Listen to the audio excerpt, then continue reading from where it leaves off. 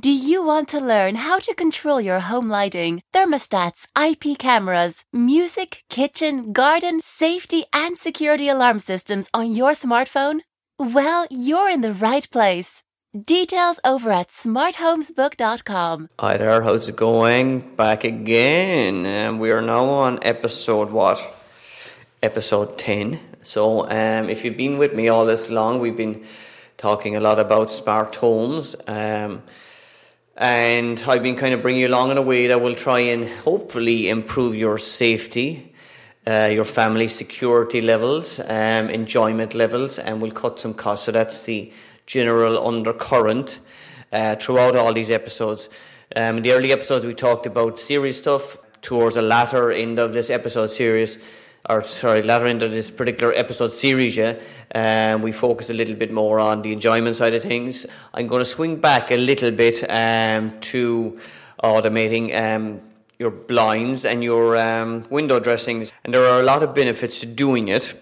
And I'll just explain about the benefits first, and then I'll say maybe whether they're practical or not. First of all, you've no cords acquired, and this kind of shocked me to a certain extent. Apparently there's a lot of children get killed with these bloody, excuse my bad language, these cords that are on these window curtains or blinds or whatever, so it's a danger.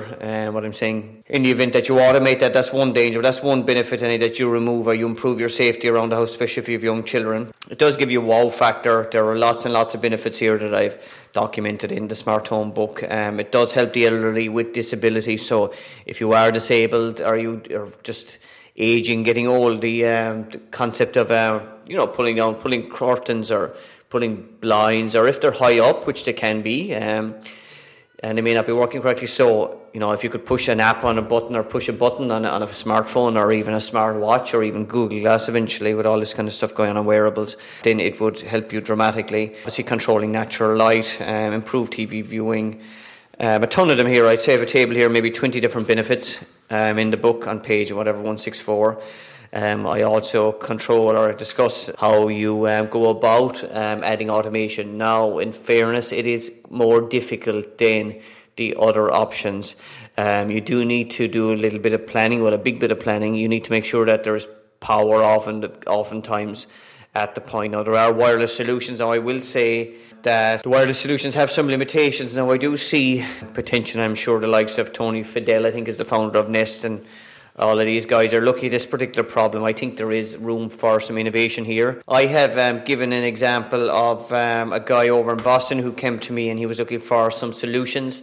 I pointed him in the direction of a Z-Wave approach. So in other words, rather than going to a switch, you can use an app to control the blind and then tie it in with others. So there is ways to do it. Fantastic benefits. I would suggest you do it. However, I would premise that in the fact that you need to do your other stuff first. Get your smart alarms in, get your smart thermostats in, all of that, get your smart lighting in, all of that kind of stuff. And then I would look at how you would address. Now, there would be probably a bit more investment, it's probably a bit more labour intensive, etc.